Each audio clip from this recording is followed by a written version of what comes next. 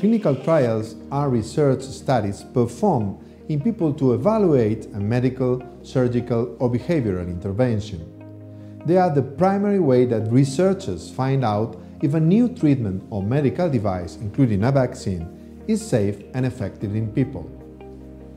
Clinical trials advance through 4 phases to test a vaccine, find the appropriate dosage, and look for side effects.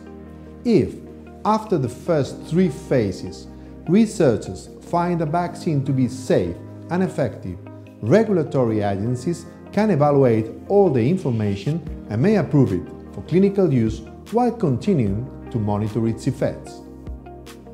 A phase 1 trial tests an experimental vaccine on a small group of often healthy people, 20 to 80, to judge its safety and side effects. A phase 2 trial uses more people, 100 to 300.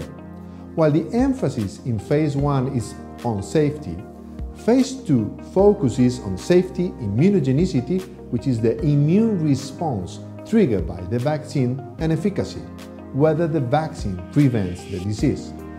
So this phase gathers data on whether the vaccine generates an immune response in people in various categories of age, ethnicity, and gender.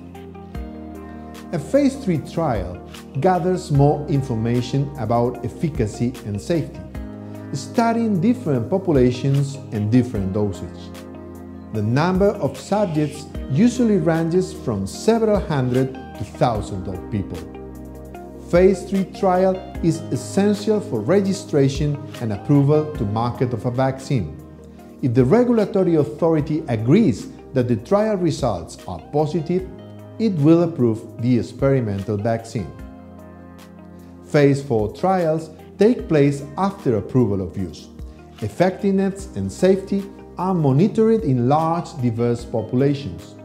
Sometimes, the side effects of vaccines may not become clear until more people have taken it over a longer period of time.